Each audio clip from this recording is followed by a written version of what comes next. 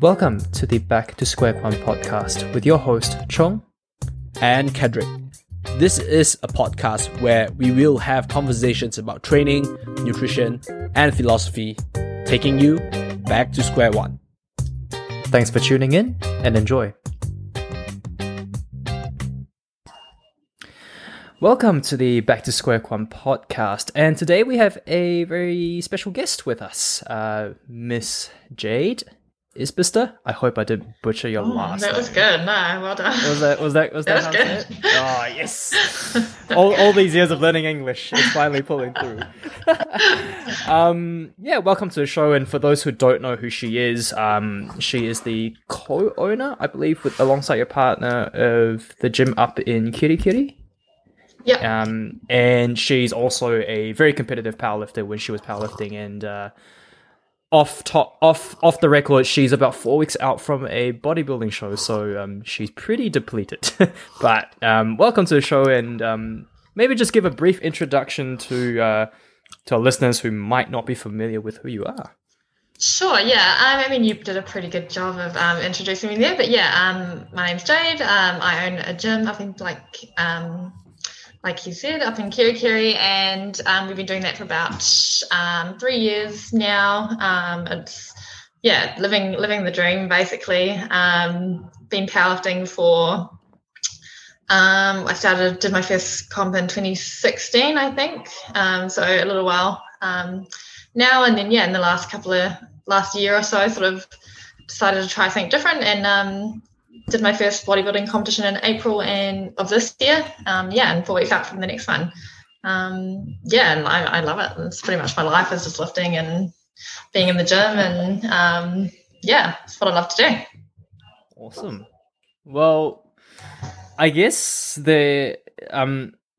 your story might be, very, very similar, or maybe very dissimilar to a lot of our potential listeners out there. Particularly, I guess what really sparks Kedrick and my interest is that obviously very heavily involved in strength sports and in the fitness industry as a whole. But a lot of, I guess, fit people who are involved in the fitness industry do tend to come from a very, very sort of like bad background, or like a relationship with either exercise or food. And I know that, at least from like stalking through your Instagram, you have obviously a pretty rough past with your relationship with food. So maybe sharing a little bit about how that all started and how that kind of evolved over time to doing what you're doing now. Yeah, so I guess growing up, I wasn't sporty at all. I was one of those kids that was, write my own notes to get out of doing PE sports. I hated basically all physical activity. And I was never like overweight, but as I grew up, started to, notice all the people around me. I felt like I was bigger than them, just normal like kid stuff going through puberty, and some other things that sort of led to eventually basically when I was probably started when I was around 14 or 15, I developed an eating disorder. So started off with anorexia, and so basically that ended up with me being in hospital for a period of time. I then developed bulimia as well. It was a pretty rough time. Like I think as well as people struggling with this kind of stuff, there's not, especially in New Zealand, there's not a lot of help out there. And a lot of it is kind of outdated, the support that you do kind of get. It was a really hard time, very hard for my family as well around me. They couldn't understand what was going on. They didn't know how to help me. So I was going to the gym kind of like in an unhealthy kind of way. So I was just going to the gym and I was doing lots of cardio and just doing it to burn calories and just to be skinnier basically. And then I sort of started doing a bit of like, as you do, like scrolling through social media, and I saw all these girls with muscles, and I was looking at them and I was like, wow, they look like, I love that. They look so strong and healthy, and that kind of got me started, I think, on the path to recovery. And then I started lifting weights. And I do say that getting into lifting is basically what saved me. Like I learned that to be able to grow muscle, to look like those girls, I had to eat, I had to feel my body. I had to look after myself because there was no way I was going to get to that by doing what I was doing. And there's a lady up here called Trish Muldrock. She's a powerlifter up here. And she was the first female that I saw like lifting massive weights. Like she's this tiny little like 49 kilo powerlifter, and I was just like amazed by what she was doing, and it just kind of completely switched my mindset around. I switched from, for the first time ever, it was about going to the gym to perform and to be empowered by what my body could do rather than trying to fit some aesthetic ideal. And so, yeah, really, I definitely think that getting into lifting sort of really helped me with my recovery. It helped me realize that, a stronger body is not necessarily, you might have to put on some weight to be stronger and feel good, and you need to fuel your body to perform. And yeah, I just fell in love with powerlifting, and now we're here. I think hopefully I didn't waffle on too much with that. No, not at all. I think that's really good. I mean, sorry you had to go through all of that at such a young age, and I'm glad that you're here to share your story with all the listeners, especially females who might potentially be going through the same thing.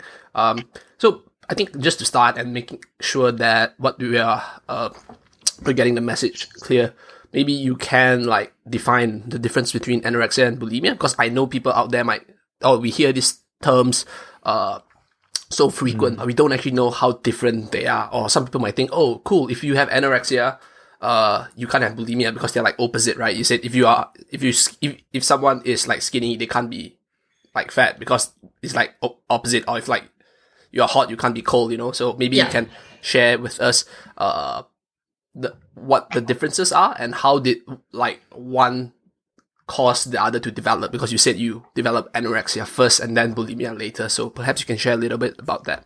Yeah, sure. So I think like everyone's different. Like some people will only, won't go on to develop bulimia. But basically anorexia, I think in the diagnostic statistical manual, whatever, I think it is defined by being underweight. But I do think that you can have a lot of the behaviors surround that are included in being diagnosed with anorexia, even if you are not necessarily underweight.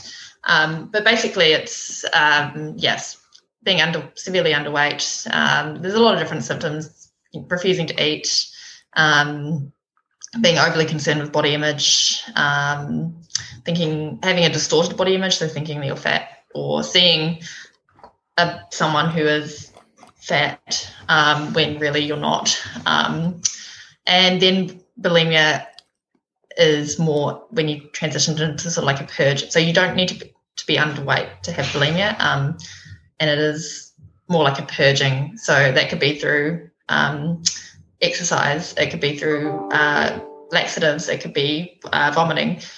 So that's the difference. It's compensating for the food that you do eat by other means as well. That's the basics. There is a lot more that goes into all of it as well. But yeah, and that sometimes for me, when I was starting to recover from anorexia and putting on weight, that's when I developed bulimia, because I think it was extremely overwhelming for me to be putting on weight. It was, and actually eating again for the first time, it was mentally was probably one of the hardest things to deal with and accept. The recovery is extremely difficult, and for people going through it, it's so I'm so passionate about this topic because it's extremely difficult. It's so hard to sort of get out of that mindset. Hopefully that makes sense. Yeah, so from what I'm gathering is that the common thing between anorexia and bulimia is that I'm also speaking in general, so I'm not pinpointing this to anyone, right? Is like both diagnosis will have some form of like distorted self-image, but how they handle that distorted self-image would differentiate between anorexia and bulimia. And anorexia is usually some form of like starvation or not eating, whereas bulimia is like eating and then like getting rid of it, right? Like trying to heavily overcompensate from what you eat, and obviously, like you said, laxatives, vomiting, over-exercising. So one is you eat and then you try to get rid of it, whereas anorexia is you don't eat at all. Is that a good representation of what you said? Yeah, basically, yeah. So it is quite interesting because like if we look at the foundational layer of the symptoms, it's basically the common thing is that we perceive ourselves differently, right? We have this distorted self-image, but how we handle it is very different. So now that you've mentioned it actually isn't really surprising to me if someone has anorexia, and then when they're recovering, and then I would also say, like, because I think, correct me if I'm wrong, like anorexia and bulimia, because it deals with like a distorted self-image, it's classified some of like it's a mental health issue, right? Because I think it's basically like perception, right? So you see things differently from other people, correct? Yeah, 100%. So when you don't address that, how that manifests through different stages is quite different. Because like now, okay, cool. Now that I'm trying to eat more, but my self-image is not getting any better, right? Then you try to overcompensate by like vomiting or taking laxatives. Yeah, exactly. Yeah. Yeah, so it actually is quite interesting because like I'm not a clinician, but like it does seem like if you try to just eat, right, to gain weight, right, if someone's having anorexia, but not actually understanding the reason why, that could potentially develop to bulimia, because you are still not, while you are handling the part of being extremely underweight, you are not handling the psychological, and then that psychological thing further develops into something else. Is that what happened with you? Yeah, 100%. Yeah. It was basically trying to fix the physical symptoms, and that is one approach that people will take, is they will take an approach of they prefer to make sure that you become like weight restored before you start to work on the psychological aspects, which I think really there needs to be both better approach. Need to be addressed at the same time, because exactly like you say, you're only addressing one part of the problem, probably not even the main component, which is the psychological aspects of it. Yeah. I think that the expression of the physical, whether it's through starvation or throwing up, there's a reason why those are expressed in that way, right? Exactly. So, while I think it is important, at least to me, like let's just say if someone's extremely skinny, right? Extremely skinny, and like let's just say if they don't gain weight in the next like 2 weeks, they're gonna die or something like that, or they're gonna have like some organ damage. Yeah. There is importance to like maybe I need you to push things really quick to actually like get your body weight up. But I think more often than not, you mentioned just now that how in New Zealand, or I mean all over the parts of the world, I'm pretty sure Malaysia is like that as well, Chung, because this kind of classifies under like mental health issues, and we know in Asian countries mental health issues tend to be sidelined a little bit more. It's always shoved under the rug. Is that people will be like, okay, cool, right now that I think that she's okay, or I think that he's okay. I'm pretty sure that anorexia and bulimia happens more in females, but let's just say I think this person is okay because their weight is like up now. Yeah. And then because we don't have the resources, we just say, cool, now this person is fine. This person's not gonna die, right? Yeah. And then we just leave the person as it is without actually addressing the root. So exactly, the root cause. It is very interesting that you mentioned that. So I think because when I was in hospital, I was in hospital and it was very much about becoming weight restored, and you do have to make sure people are stable, but I don't think I was once offered like psychological help when I was in hospital. There was no psychologist, there was no counselling, there was no mental health intervention in any way, and there was a dietitian, but I mean that's not super helpful. With, a dietitian will probably just sit there and say, cool, Yeah. like these are probably the foods that you need to eat. If you're not eating, we're Exactly. gonna just drip like glucose and IV drip like food into you until you restore weight. And it's, So- I guess it's also interesting that you obviously, not that it was great that you've gone through that. I do wish that no one needs to go through this, but it also does sound like from what you've said and what sort of Kedrick tied in, it's like we address one issue. It's kind of like Western medicine. It's like, I'm Yeah. going to give you this drug to fix the problem, but there's going to be a side effect and you're going to need to take another drug for the side effect. And it's quite, I guess, ironic because I did speak to a past client of mine who lives out in America, and, you know, part of my American listeners out there don't know why health system is really, really weird. This guy was literally on like 30 pills. Yeah. Like a pill to address the issue for the problem A, and there's a side effect. And I feel like, Yeah. I guess what you That's the other part. Yeah. I mean, I was prescribed like antidepressants and stuff like that, which I'm grateful now that I didn't take, because that was just a side effect of the other issues. Didn't necessarily have depression. It was caused by other things. But that was like the first kind of line of response I hear, like have some of these pills, like. And I know that some people absolutely 100% need medication, like the biochemistry is off, they need it. But for me, that wasn't the case. And I think it's very much too fast to be prescribed as a first line of attack when there are a lot of other, I guess, holistic approaches or lifestyle changes that you can address before medication. Yeah.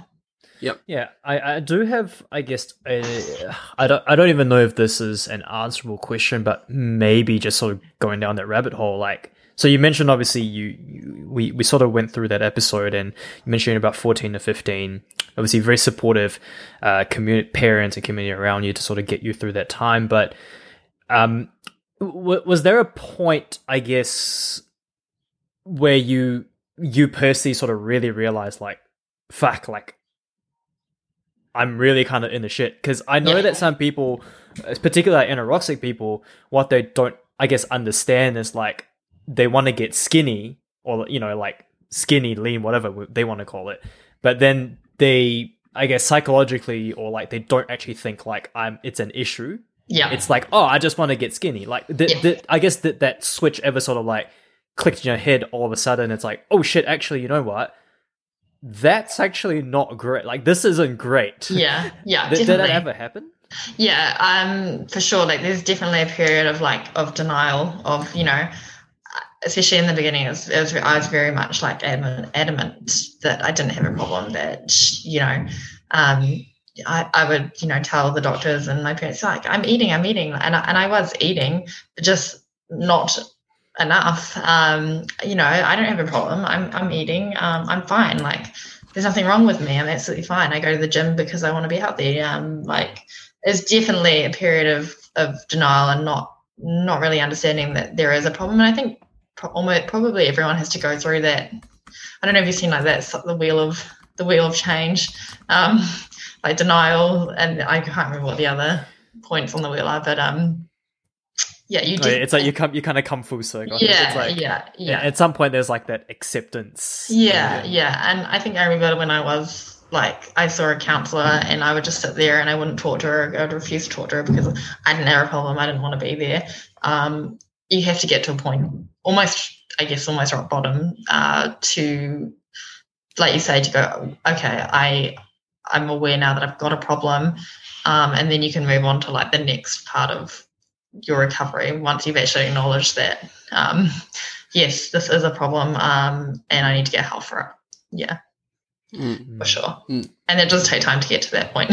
For sure. Yeah, 100%. I think being a supportive environment and obviously having the necessary support is very important to help you move through the stages, right? So I do think that, like, I think that when it comes to like all these issues, you know, when we, like Chung and I, we deal a lot with like nutrition, right? And we know that while there is, like, I'm sure for someone like yourself as well who has done bodybuilding, there is merit and utility in tracking macros. Not everybody would need to track macros, and sometimes taking time off that could be good, in the sense that I'm not saying that everybody who track macros would develop an eating disorder, but there is a high chance of people being too obsessive sometimes, so I think like sometimes letting go would be great, because for yourself, it does sound like, so now that we've kind of like talked a little bit about your background in terms of, cool, this is what happened, right, for me at a young age, and then you moved into training and lifting. It's also very interesting that you mentioned that you didn't really have a sporty background. I'm not sure what the statistics are, because first of all, I'm not trying to discount. I'm not saying that athletes don't have issues with bulimia or anorexia, right? Because like I said, some people might actually perform athletic endeavors or play sport to address the issue, right? So, but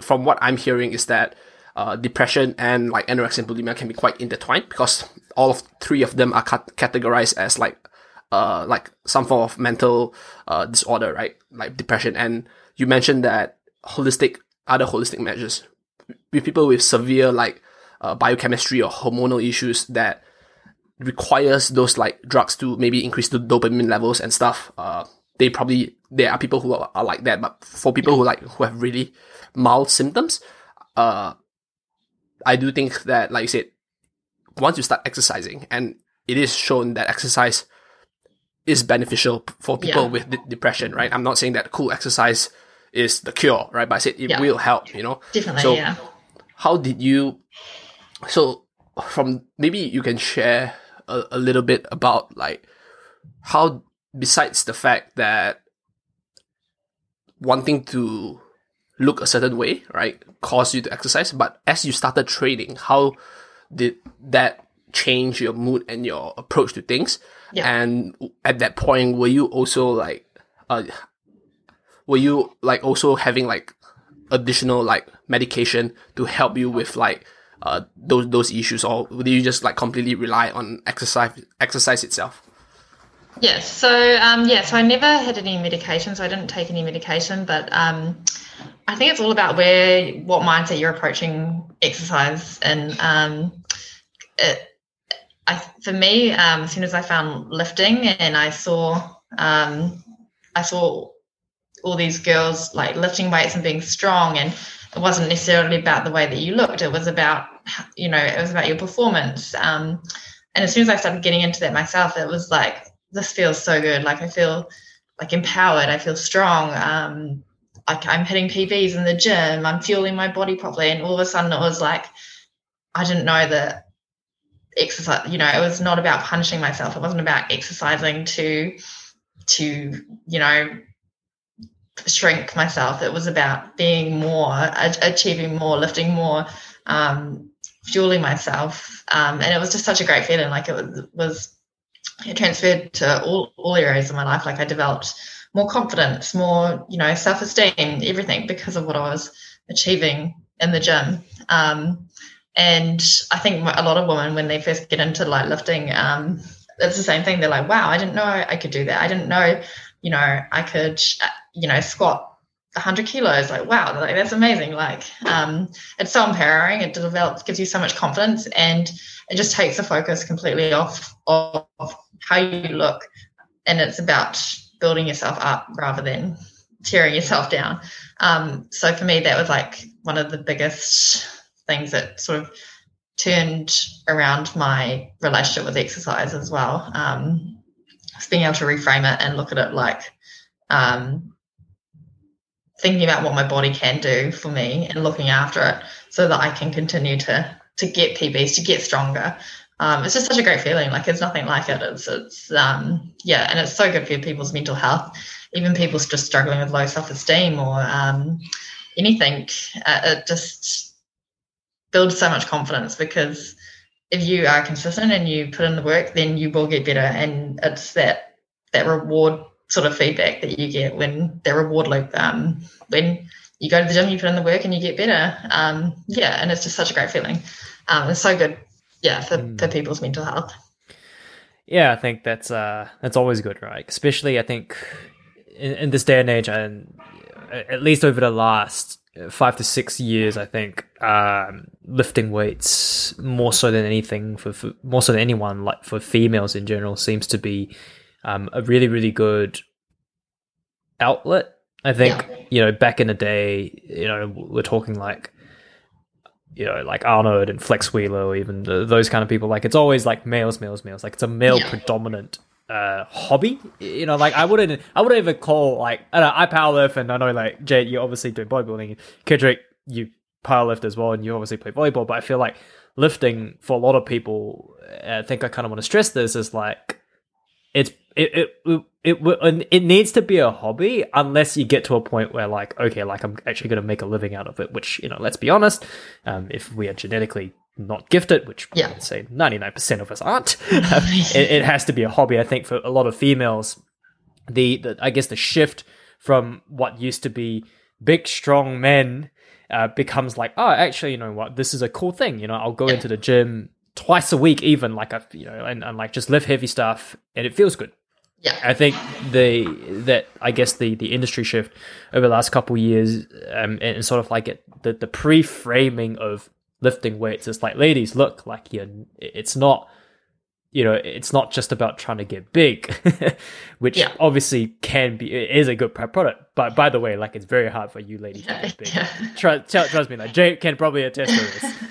Yeah, definitely. I mean, it's still, I think there is definitely a positive shift towards more women getting into, strength sports and stuff like that. But especially, like, running the gym, like, and dealing with a lot of general population clients, like, there is still very much like this myth that we, like, it's almost on a weekly basis. I'll hear someone say that they don't want to get like bulky. Like, I don't want to get, like, oh, I don't want to squat because I don't want to get massive legs. I'm like, like, that's definitely not going to happen. Like, I've been trying so hard, but there is definitely still that perception that females are lifting weights and they're going to look like some, like, roided up, like, female bodybuilder. I think that's still kind of what people think. But I'm glad to see that there is definitely more of a shift now towards more females lifting weights and enjoying the benefits of that as well. Yeah, it is interesting because, like, I think that there is value in exercise itself, regardless of the results, especially for females. I use, like, my mom as an example. So my mom only started, like, lifting weights, like, in the past 2 years, and she turned 61, like, next month, and it is pretty crazy because, like, traditionally, like, parents, especially like Asian parents, they are quite hesitant to, like, lifting weights, like, even, like, when I was growing up, like, when I started lifting weights, my parents were like, oh, like, you don't have to do this, you stunt your growth, all the myths, like, throw out there. And then my mom started lifting weights, and then she started complaining to me and, like, oh, like, I feel a bit pain here, why is the pain not going away? Then I asked her, how often are you training? I was like, 5 to 6 days a week. I'm like, dude, you're training more than me now. I'm like, and I said, like, maybe think about, like, backing off a bit, think about having rest. And then it does show that, starting may be hard, but, like, once you actually feel like you're getting stronger, you actually enjoy it. You come to the point where my mom, like, who absolutely didn't, like, do any weightlifting at all and was kind of, like, against it, started training, like, 6 days a week more than me, to the point where I have to ask her to stop. It used to be, she'd be like, oh, don't go to the gym, stay at home and study. Obviously now I have to say, oh, stop going to the gym, right? So don't get corona in Malaysia. Yeah. So there is some form of value in exercising itself. So that is really interesting, because I think, like, I want to, like, shift the conversation a little bit more to the self-image part, right? And I'm just, like, I'm asking questions, and if any of the questions sound offensive, I don't mean to. I'm just trying to, like, dig a little bit deeper, because all this is really fascinating. I never really had a conversation about this with anyone. So from what I've heard, you said that, oh, you look at these ladies and you want to, like, strive to be, like, a certain way, and that caused a positive effect for you, right? However, like, I do think right now in this day and age of social media, we see a lot of, like, younger females when they look on social media, and obviously the standards of social media is, like, widely unattainable, right? Not to mention the amount of like filters they kind of do, you know, and people don't, they don't put things into context. For example, they'd be like, oh, cool, you know, Jade just took this photo shoot after her bodybuilding show, and like she literally like dieted down to this, but they think, this is how she looks like every single day, you know, like when females, they go online and they look at this and then they have that, like you say, distorted image of what someone should look like, you know. I'm not saying that they would develop anorexia or bulimia, but how much would you say that, let's just say, if you're doing a bodybuilding show now, right? Yeah. Let's just say if you couldn't look like what you want to look, right? And this is like a counterfactual, let's say alternate history, you were going through that phase and you're having bulimia, and then you look and you started lifting weights, right? And then you still, maybe let's just say your standard at that time was just like almost impossible to reach, right? Yeah. How would that play a role, you know, or how do you think that would play a role in where you would be now? Because obviously it's quite easy to say, for you now, it's like, cool, I have anorexia, I have bulimia, I saw someone who's lifting, and then I strive to be like that. I achieve some form of semblance like that. But there will be people where they see their standard, and maybe their standard is way too high, and it probably take 10 years for them to reach, but they want to reach it in like a year. And then when they don't reach that standard, like they will feel really like demotivated and potentially spiral back down. So for that someone, what would your advice be to them? So I guess for me, like I guess there is, you know, like you said, there's a positive side to social media, and then there is a very negative side to social media as well. So for me, I was very lucky that the people that I was looking at on social media, it was like very much a positive influence. And there definitely are people out there who are putting out good information. And it's about strength and health and performance. I think that I was more attracted to those accounts, and I was following stuff that made me feel good. So you just have to be very careful, because I can definitely see how there are a lot of accounts where people are, like you say, posting images of themselves, and they look like they're stage lean all year round. And that's definitely something I want to promote, like on my account, is making sure that people know that this is not a sustainable way to live year round, that we don't look like this year round, that it's normal and healthy to have body fat. And I guess I would say to someone who maybe has seen more of that side of social media, and they're trying to, I guess, improve themselves, is honestly just unfollow and block and find people on social media that represent health. It's hard to know really who sometimes who is putting out good information and who's not, but anything that doesn't make you feel good, you know, if you're comparing yourself to someone and it's making you feel worse, not inspired or excited or motivated, if it's just making you feel terrible about yourself because you feel like you're so far away from that, then that's definitely probably someone that you shouldn't be following. You know, you're in control of your feeds, you're in control of what you choose to engage with on social media.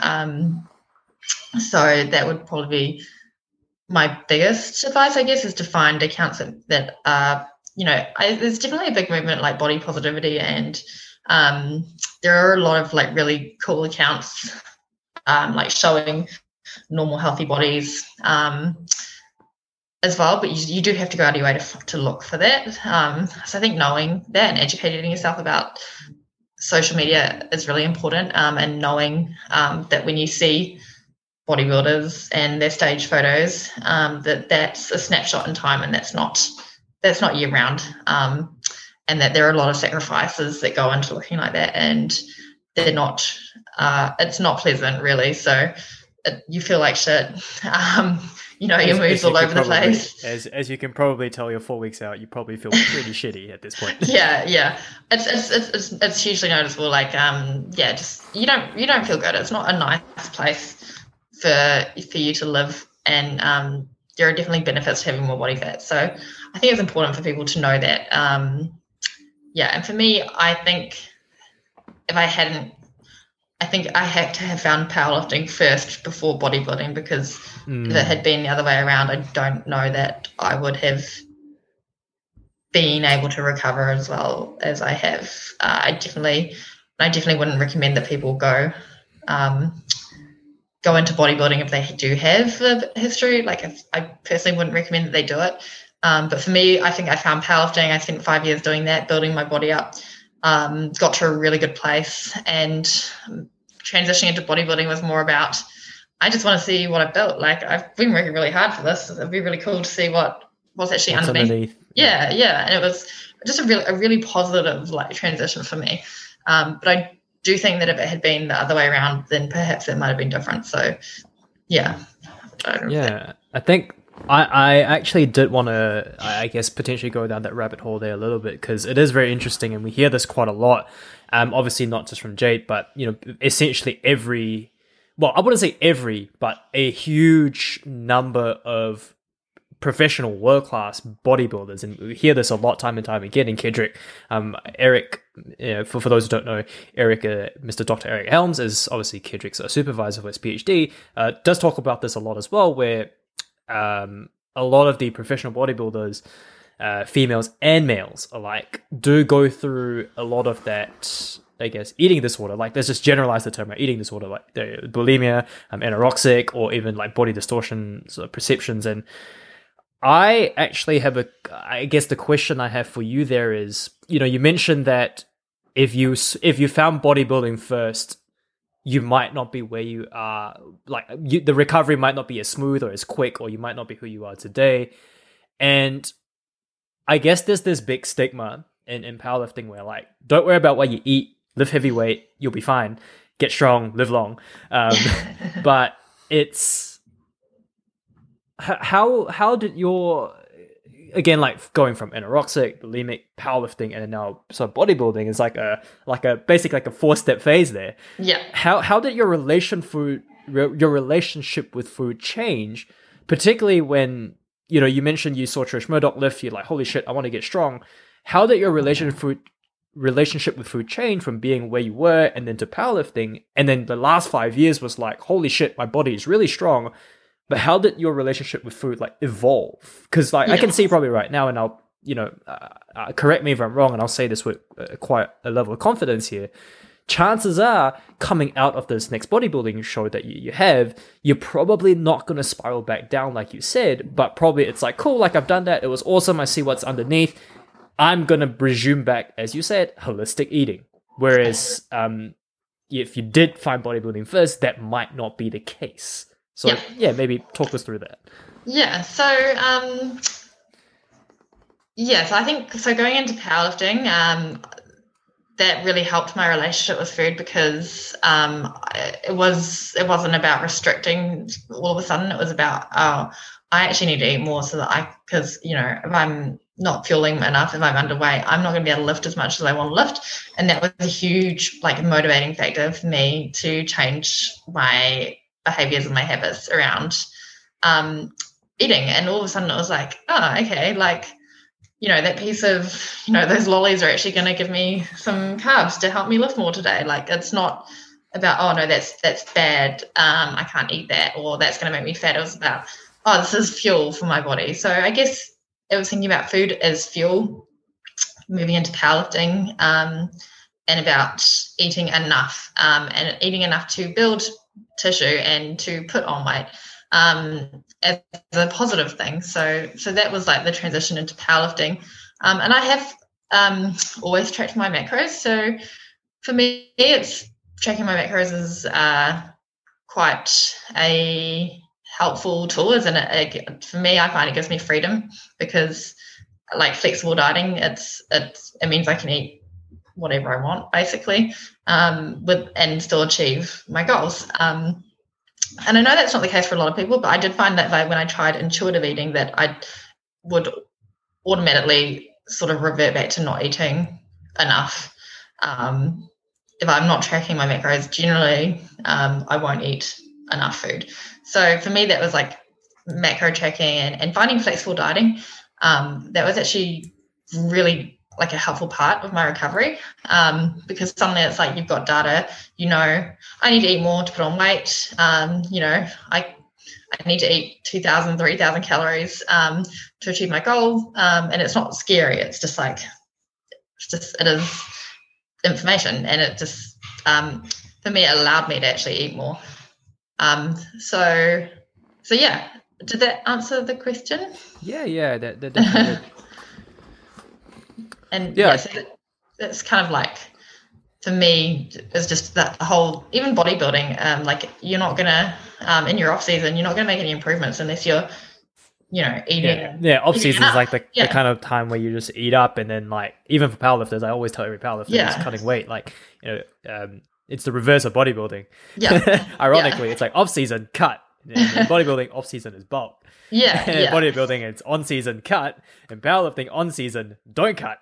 Bulk if you can, or maintain. Even in both sports, like there is an aspect of you need to eat to fuel. Obviously in bodybuilding, then there is a period of time where you're dieting, but there's for me it's like a positive thing where it's like you're not gonna, if you want to make improvements between shows, then you need to come out of your dieting period. You probably need to spend more time in a surplus in a year than you do dieting, if you want to get where you want to go. So it's I think it's quite a positive thing where it's, as long as obviously I do know that a lot of competitors struggle with like that reverse dieting, and seeing yourself coming from stage lean to not stage lean can be quite mentally challenging for a lot of competitors,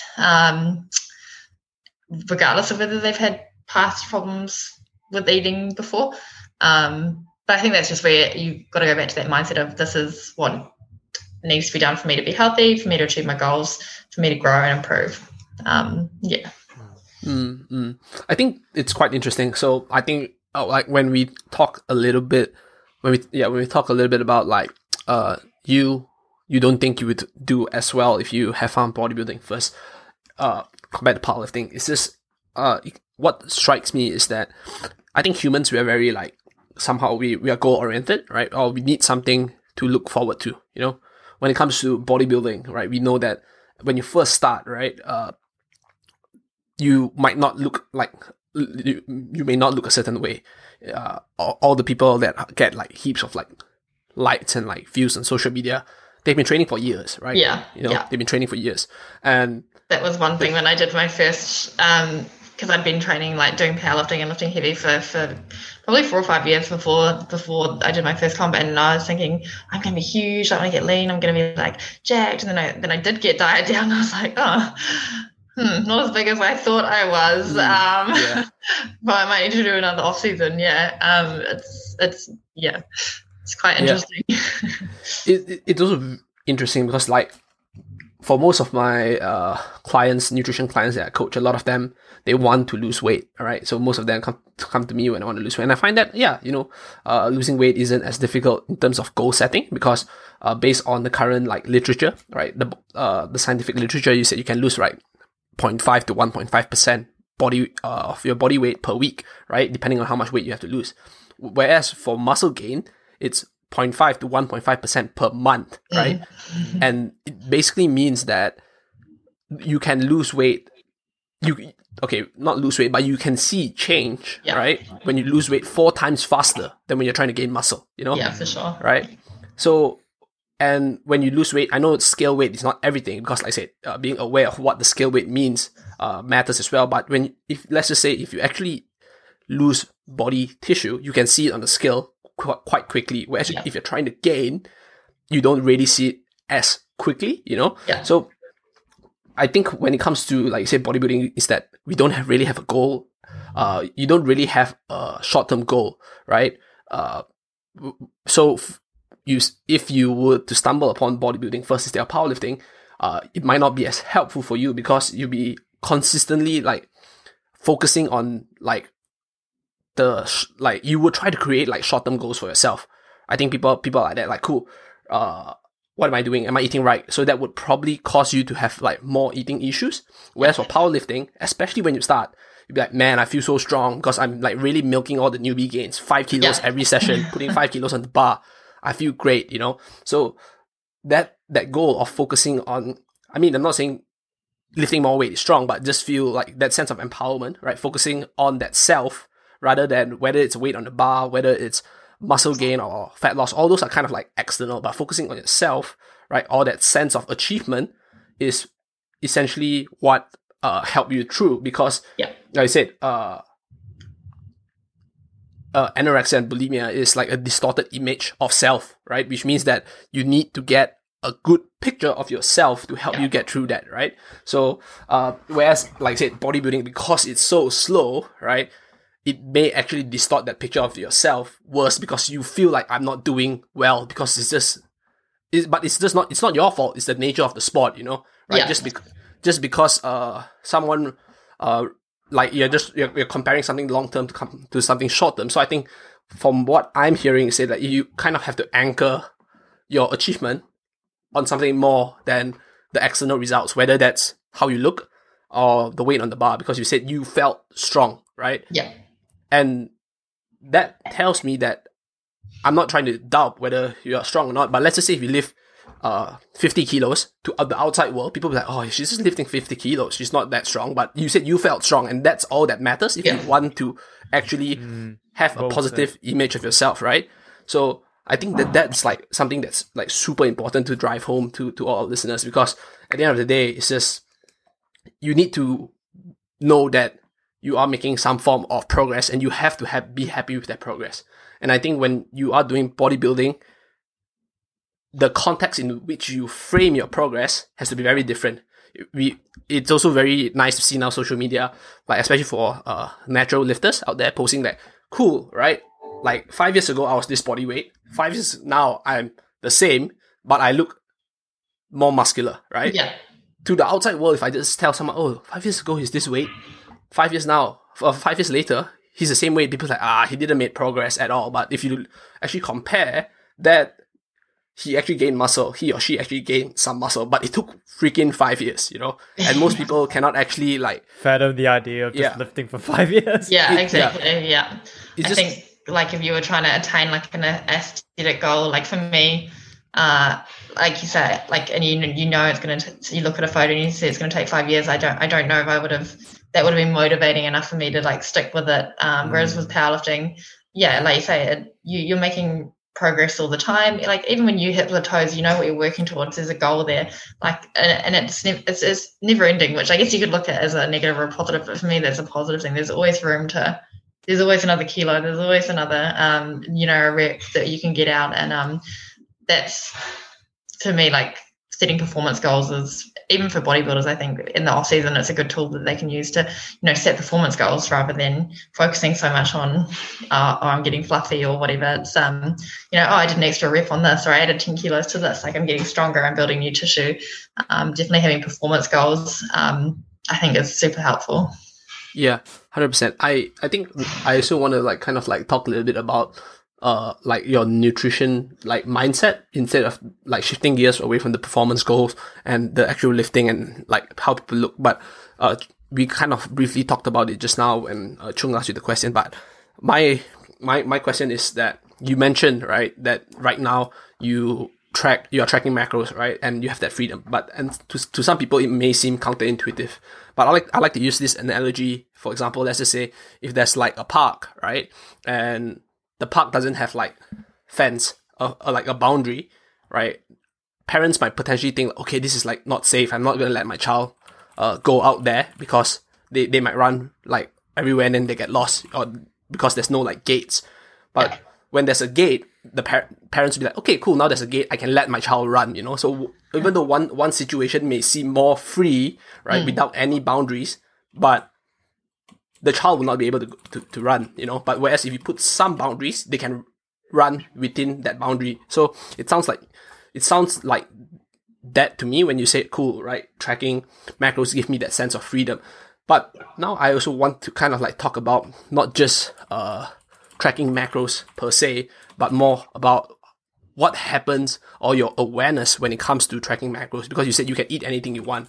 And I'm pretty sure that you don't eat K-Fry or Macca's every day, even though you can eat whatever you want. It could probably fit. Yeah, it could fit, but you would feel like crap, you know? Like I usually tell my clients, I said like, tracking macros would let you eat whatever you want, but what you eat would make you feel, it would decide whether you feel great or not, you know? Yeah. So how do you balance that sense of tracking macros, eating whatever you want, and also the awareness of food that you put into your body. Because I think that when it comes to eating, like I said, creating that awareness can also be some form of progress, because you talk about like intuitive eating being hard. And I think that if we say intuitive eating really loosely, everybody that has not been on a diet has been doing intuitive eating because I'm eating intuitively, and sometimes my intuitive eating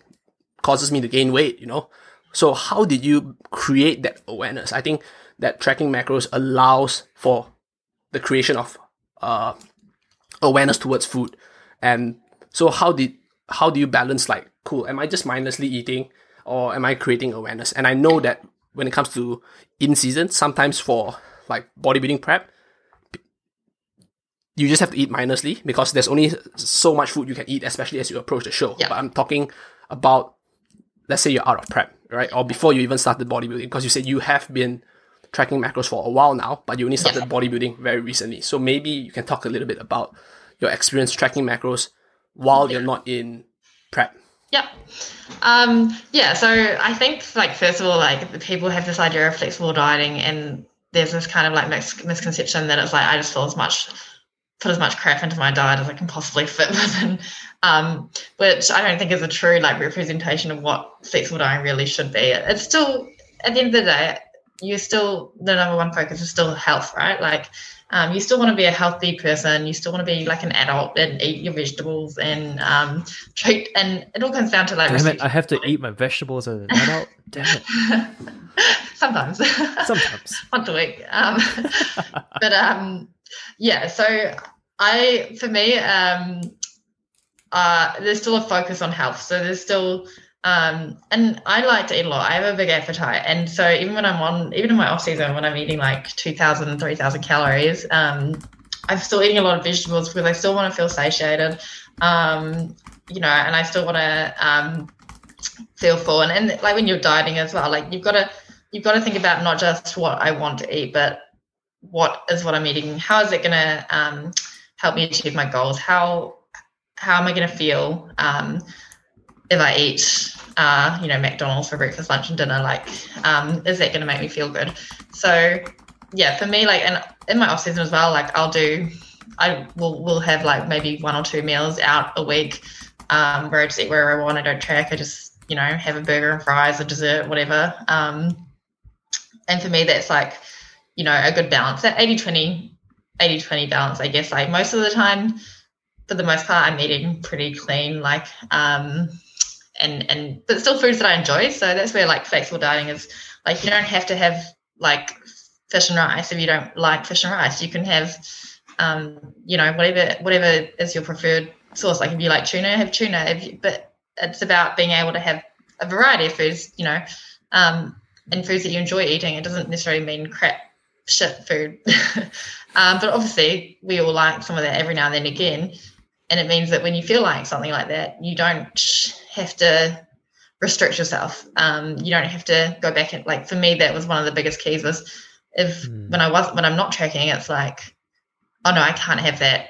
Like, cause I don't know, I'm not tracking. But whereas when I found macro tracking, it was like, I really feel like some chocolate. And whereas in the past it would have been like, no, I can't have that. It was like, I'll just put it in, like, I'll just make it fit. Like if I want it, I'll just have it.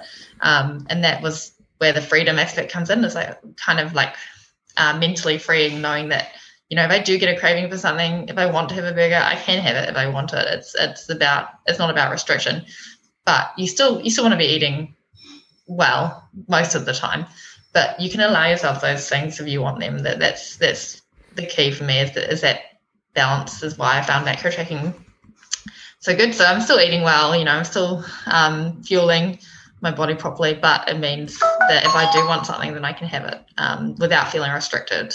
And I love food. Like I love going out and eating. So it's like in my off season, I love it. And it's like, I also found like when I started lifting weights, that was another thing. I was like, wow, I can eat so much food. Like this is amazing. Having muscle is great. Like, so